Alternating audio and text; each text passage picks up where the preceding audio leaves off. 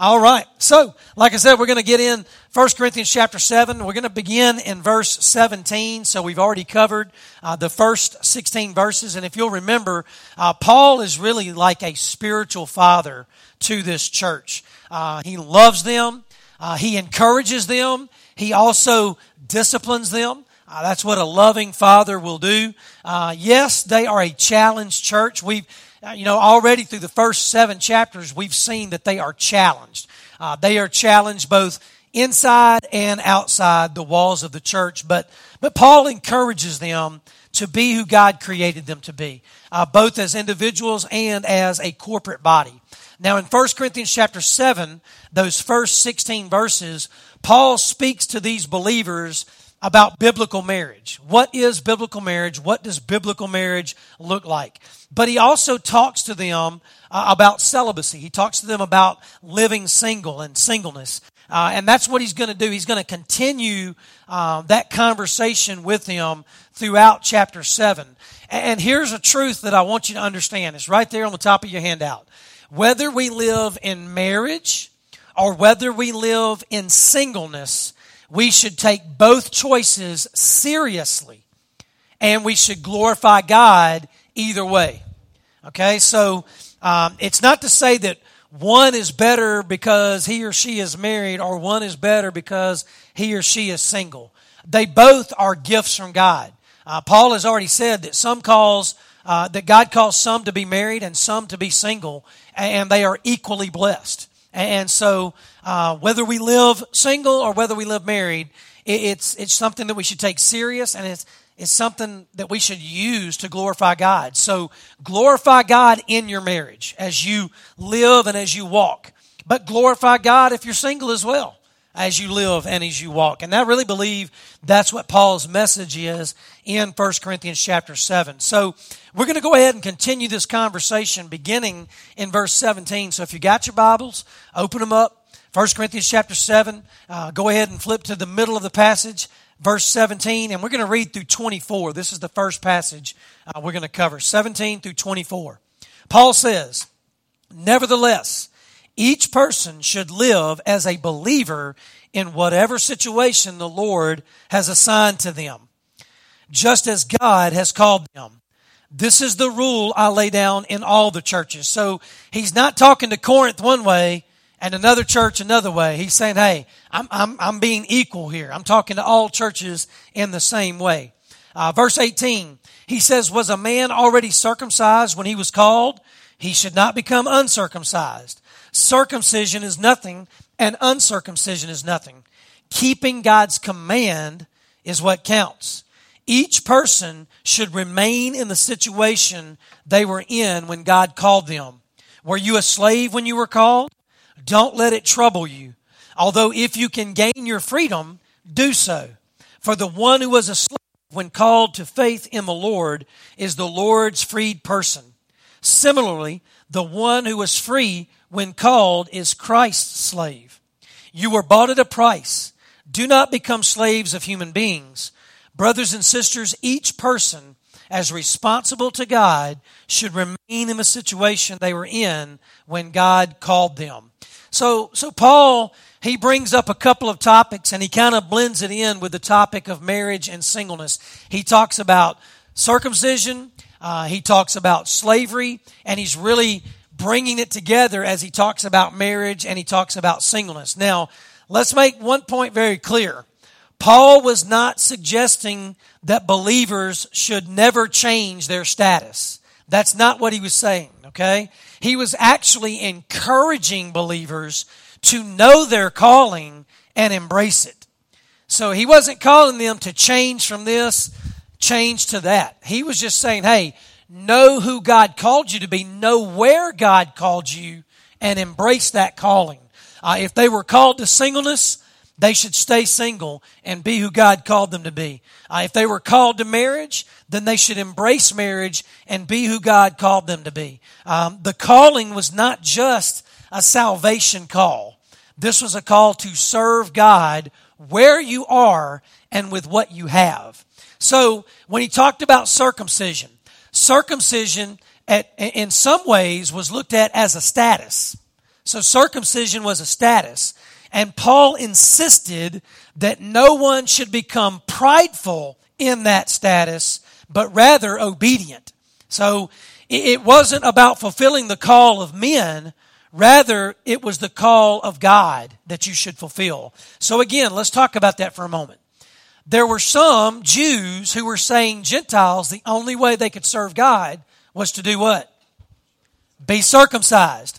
And Paul has already clearly said, that's not true. You don't have to do that. But there were some who were Gentiles, right, who were blasting circumcision. And what Paul was saying was that on the outside, circumcision is nothing, just like uncircumcision is nothing. It's the heart that matters. Were you obedient to the call of God in your life? If God called you to circumcision, then be obedient. If God called you to uncircumcision, then be obedient. And so Paul was using circumcision as something that they could understand as it applies to marriage and singleness.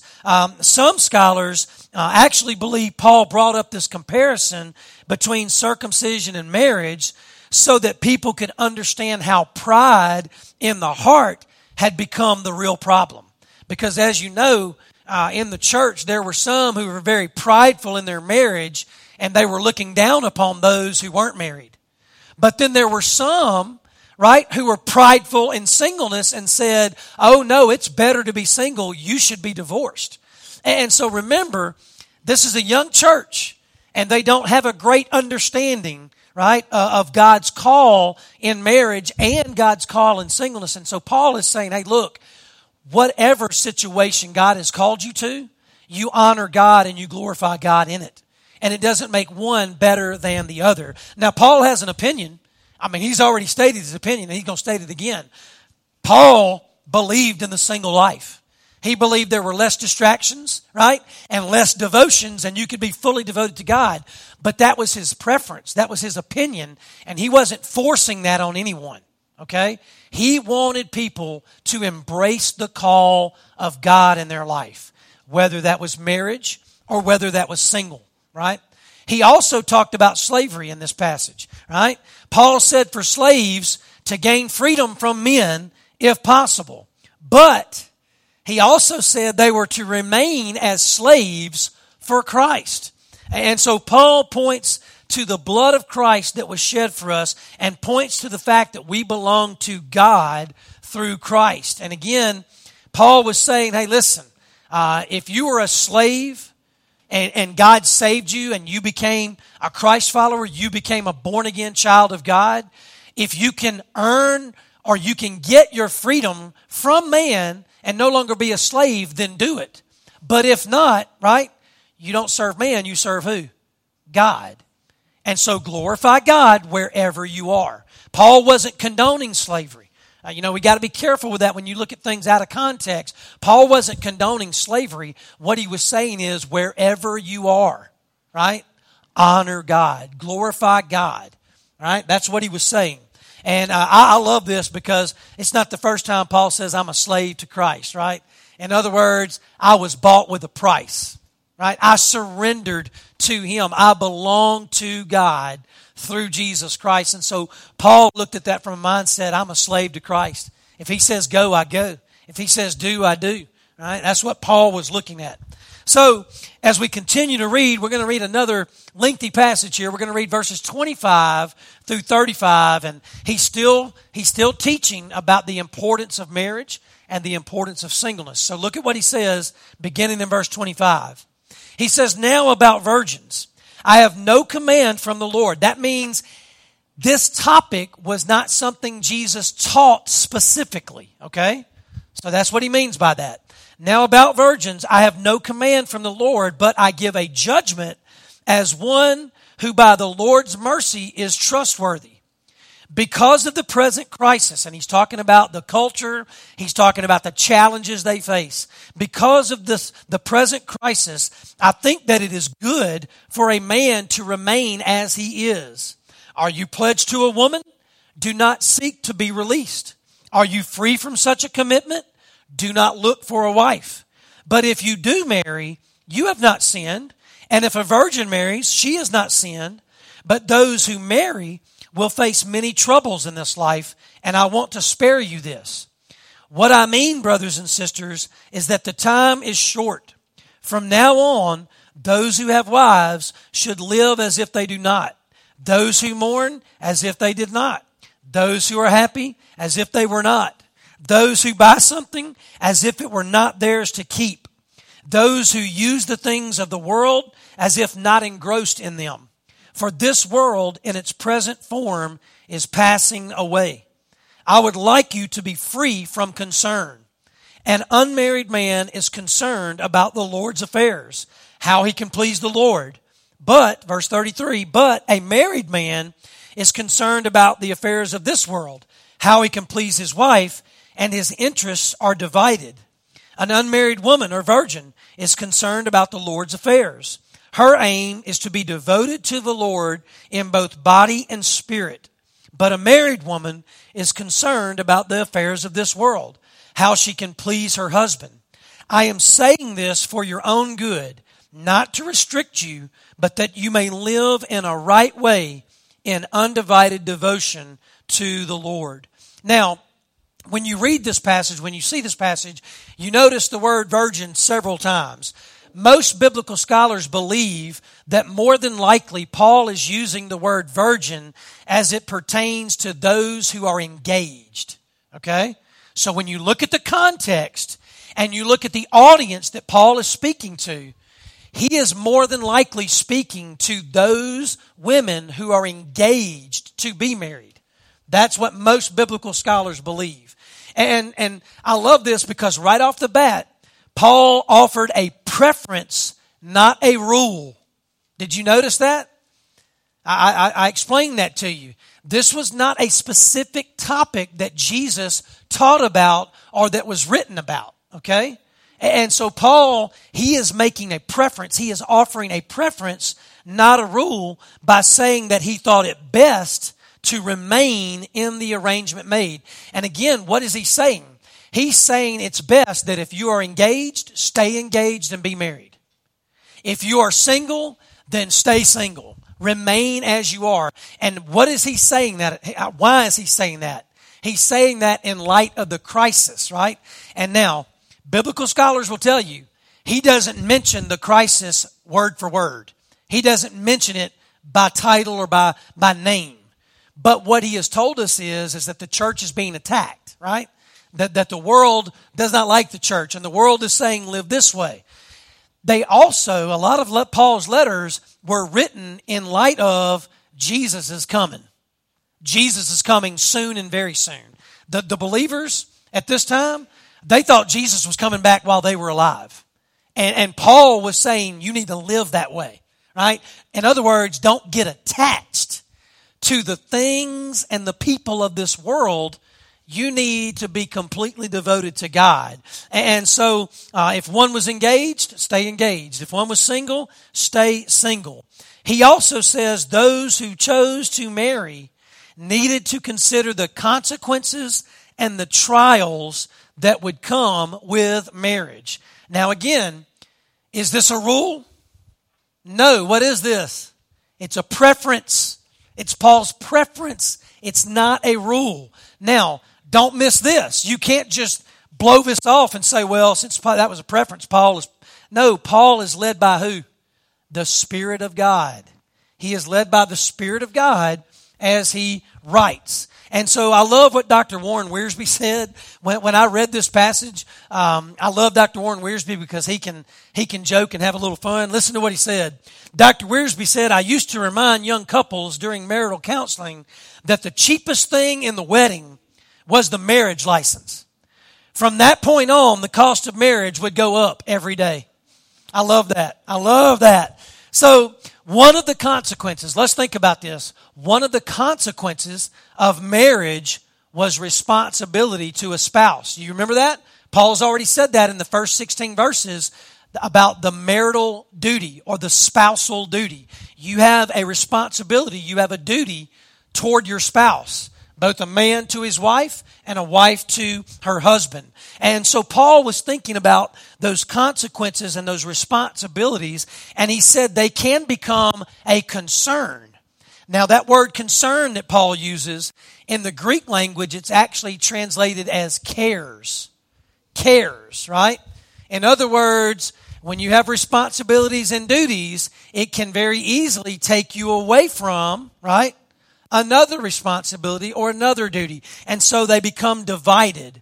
And so Paul is actually encouraging believers to live each day fully devoted to God as if the Lord were returning immediately. Now, you might say, well, is he saying turn your back on your spouse? That's not what he's saying. He's saying you have to consider, right, how these things could affect your relationship with God or your devotion to God. He's not saying that that's going to happen. He's just saying it can happen. As a matter of fact, Paul was not saying it was impossible. That's not what he's saying. It's not impossible to live for God in marriage. But what he did is he pointed out the possible distractions that could entangle believers. Because you know as well as I do, right? We can very easily begin to lift our spouse up as what? An idol. We can begin to worship our spouse. How many of you have children? How easy is it for your children to become your idol, right? You just want to give them everything and you don't even go to the Lord and ask, right? It can happen.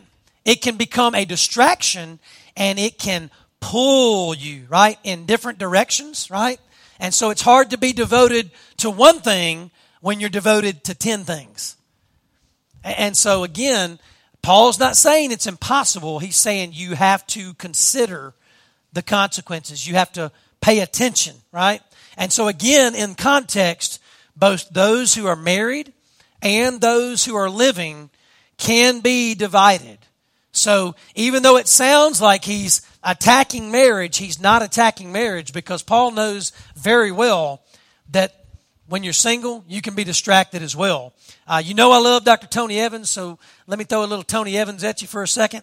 Dr. Tony Evans says this: the married believer does have obligations to his or her spouse, but sadly, many Christian singles have become divided as well, consumed with finding a spouse, consumed by a job.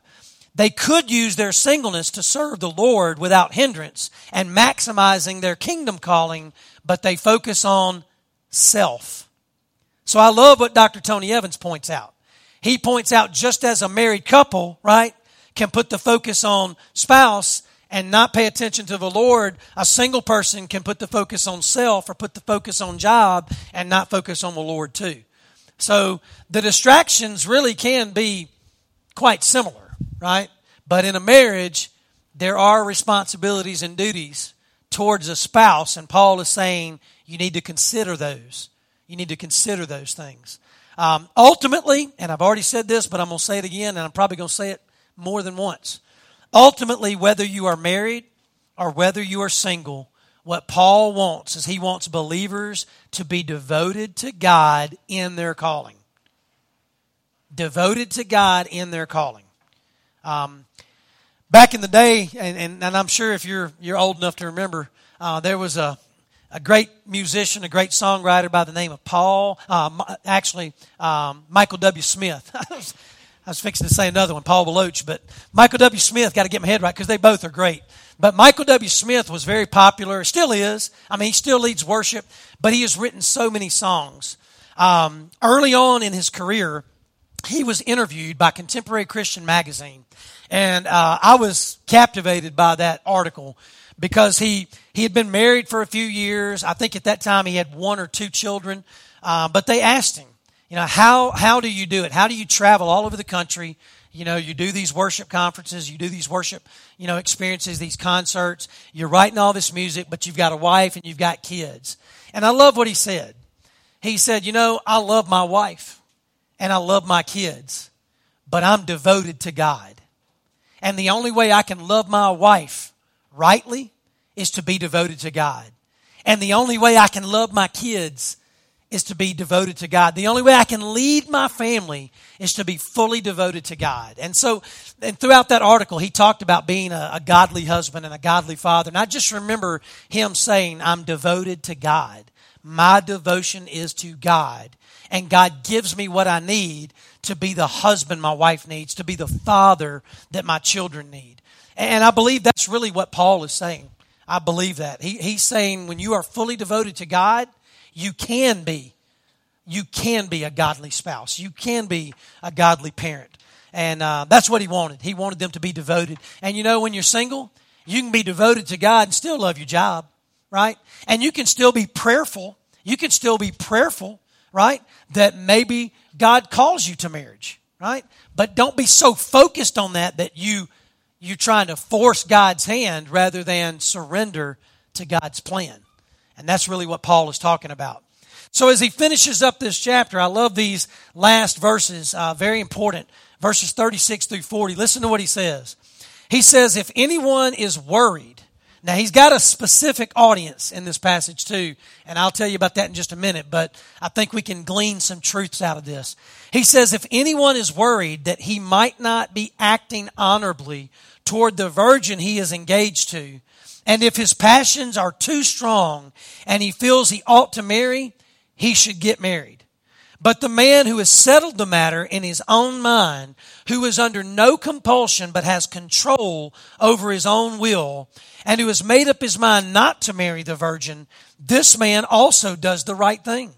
So then, he who marries the virgin does right, but he who does not marry does better. A woman is bound to her husband as long as he lives, but if her husband dies, she is free to marry anyone she wishes, but he must belong to the Lord. In my judgment, she is happier if she stays as she is, and I think that I too have the Spirit of God. So in this passage, it was actually in reference to fathers and their unmarried daughters. That's really his directed audience. Theologians will tell you when you look at the letter and you look at the audiences and how he spoke to all of them, this is in a direct conversation with fathers who had daughters who were unmarried. So the context is very important, and we need to know that as we read it, because everything Paul was saying to these Corinthians, he had in light the present crisis. We got to remember that. He really thought Jesus was coming in their lifetime, right, in their day. And he was saying we got to be focused on that. So, number one, some fathers in this time period, and especially in Corinth, some fathers had actually set apart their daughters for celibacy. Like they had said, you will not be married, you will be devoted to the Lord. And so some fathers had set apart their daughters for celibacy, which is singleness. But in the present crisis, those fathers had the freedom to choose what was best. And so what Paul was saying was, listen, what you decided years ago, you can change your mind, right? You can give them up for marriage. Now, Paul had a preference, right? What was his preference? Yeah, single. That was his preference, right? But because of the persecution of the church and because of the temptation to sin, and again, this is where I love the Bema podcast because they really tell you Corinth was a melting pot. Oh my goodness, so many different people, so many different religions. And remember, I told you this early on when we talked about sexual immorality. One of the big challenges that this church faced was temple prostitution. Okay? So sex and sexual immorality was a major challenge. And so in light of these crises, Paul was saying, marriage might be better. In his preference, singleness was better, but he said, hey, if you can't control your passions and you can't control your desires, then you need to be married. And he also talked about those who died, right? So he said if a man's or woman's spouse died, if they were married and their spouse died, he said that spouse could remarry. But his preference was what? They need to be a believer, right? And again, what was he thinking? He was thinking the Lord is coming soon. You don't need to be distracted or hindered by anything else. And so obviously Paul's preference, and really and truly it's a spiritual thing, right? Is that you should marry a believer, someone who lines up with your belief system. And so again, Paul, he qualifies the statement, though, this is a preference. He believed it was better to stay single and completely devoted to the Lord's service. But he said, however God calls you, embrace that calling. Paul was speaking to this church in these circumstances, and he reminded the believers that he was speaking with a heart filled with the Spirit of God. He said, I'm speaking to you from the heart of the Spirit that guides me, that leads me, that fills me. And so if I could sum it up, and I read through chapter 7 so many times, made so many notes, and I didn't give you everything that I wrote down. And what I told you is, remember, the Holy Spirit will lead you and guide you and direct you. Sometimes there are things that are up for interpretation, right? And the Holy Spirit will have to lead you. And we don't have to line up. We don't have to agree on everything. But that's okay. The most important thing is honoring God. And I believe that. I believe Paul's goal, right, for the believers in Corinth was that they honor God with their lives, whether they were married or whether they were single. I really believe what Paul was saying is you need to listen to God. You need to obey God. You need to serve God. You need to honor and glorify God with your life. And if that's married, then do it. If that's single, then do it. But I'm going to tell you, he understood the challenges they faced. And what Paul was trying to do was give them a biblical outlook of what marriage is and a biblical outlook of what singleness is. And again, he wasn't casting stones. It sounded like the church at Corinth was doing that early on, right? Because he told them, he's like, hey, don't talk bad about somebody because they're single. And he said, hey, you who are single, don't think that you're better and more devoted to God because you're single, right? Even though that was his preference, he did not command that. That was not a rule. And so when you look at Paul's heart, I really believe Paul's heart was whatever God has called you to, whether that be marriage or whether that be singleness, you can embrace it and you can honor God with it. You can be fully devoted to God in marriage. You can be fully devoted to God in singleness, just like you can be distracted in marriage and you can be distracted in singleness, right? And that's what Paul was saying. Honor God. Give God your whole heart, your whole devotion, and see what He will do. Again, tough passage of Scripture. And the most important thing is when you look at all of the biblical writings on marriage and singleness, again, when it comes back to it, right? God is the one who defines marriage. God is the one who defines singleness. God is the one who defines it. It's not you and it's not me. So there are some things that really are not up for interpretation. You either receive it or you reject it. And in our world today, our world today is rejecting everything God says about marriage. Our world today is rejecting everything God says about sexuality. And I'm going to tell you, no matter how loud you get, that ain't going to change. Okay? I'm not here to change the world. I'm not asking you to change the world. You know what I'm here to do? I'm here to glorify God. I'm here to glorify God in what I believe and in the way I live my life. And I'm not going to look down upon, and I'm not going to cast stones and look on in judgment upon someone else. What I'm going to do is I'm going to share the love of God with anybody and everybody that'll listen. Okay? Anybody and everybody that'll listen. And if somebody don't want to listen, that's fine, right? But I'm going to keep preaching the gospel, and I'm going to keep preaching God's truths, right? And I'm not going to hate anybody. I'm not going to be disagreeable with anybody, even though I might disagree, right, with a lifestyle or a choice. And I'm going to be labeled. I'm going to be labeled a lot of things. I'm going to be labeled bigot. I'm going to be labeled, hater. I'm going to be labeled those things. And here's the thing. I'm not serving man. I'm serving God. And so I'm not worried about what man labels me. I'm only worried about what my God labels me, right? And I want to be labeled as a faithful follower. I want to be labeled as an obedient servant. What God thinks of me matters more than anything else. And so I believe that's what Paul was saying. Paul was saying, honor God with your life, right? Love God, love people, know the truth, Because the only way you can know a lie is to know the truth. And I believe that's what Paul was doing. They were being lied to. They were being lied to by their culture. They were being lied to by the world. And because they didn't know the truth, the full truth of God's word, right? They were susceptible to the lies. And Paul was saying, no, here's what God's word says. Here's the truth. Let the truth set you free. Amen?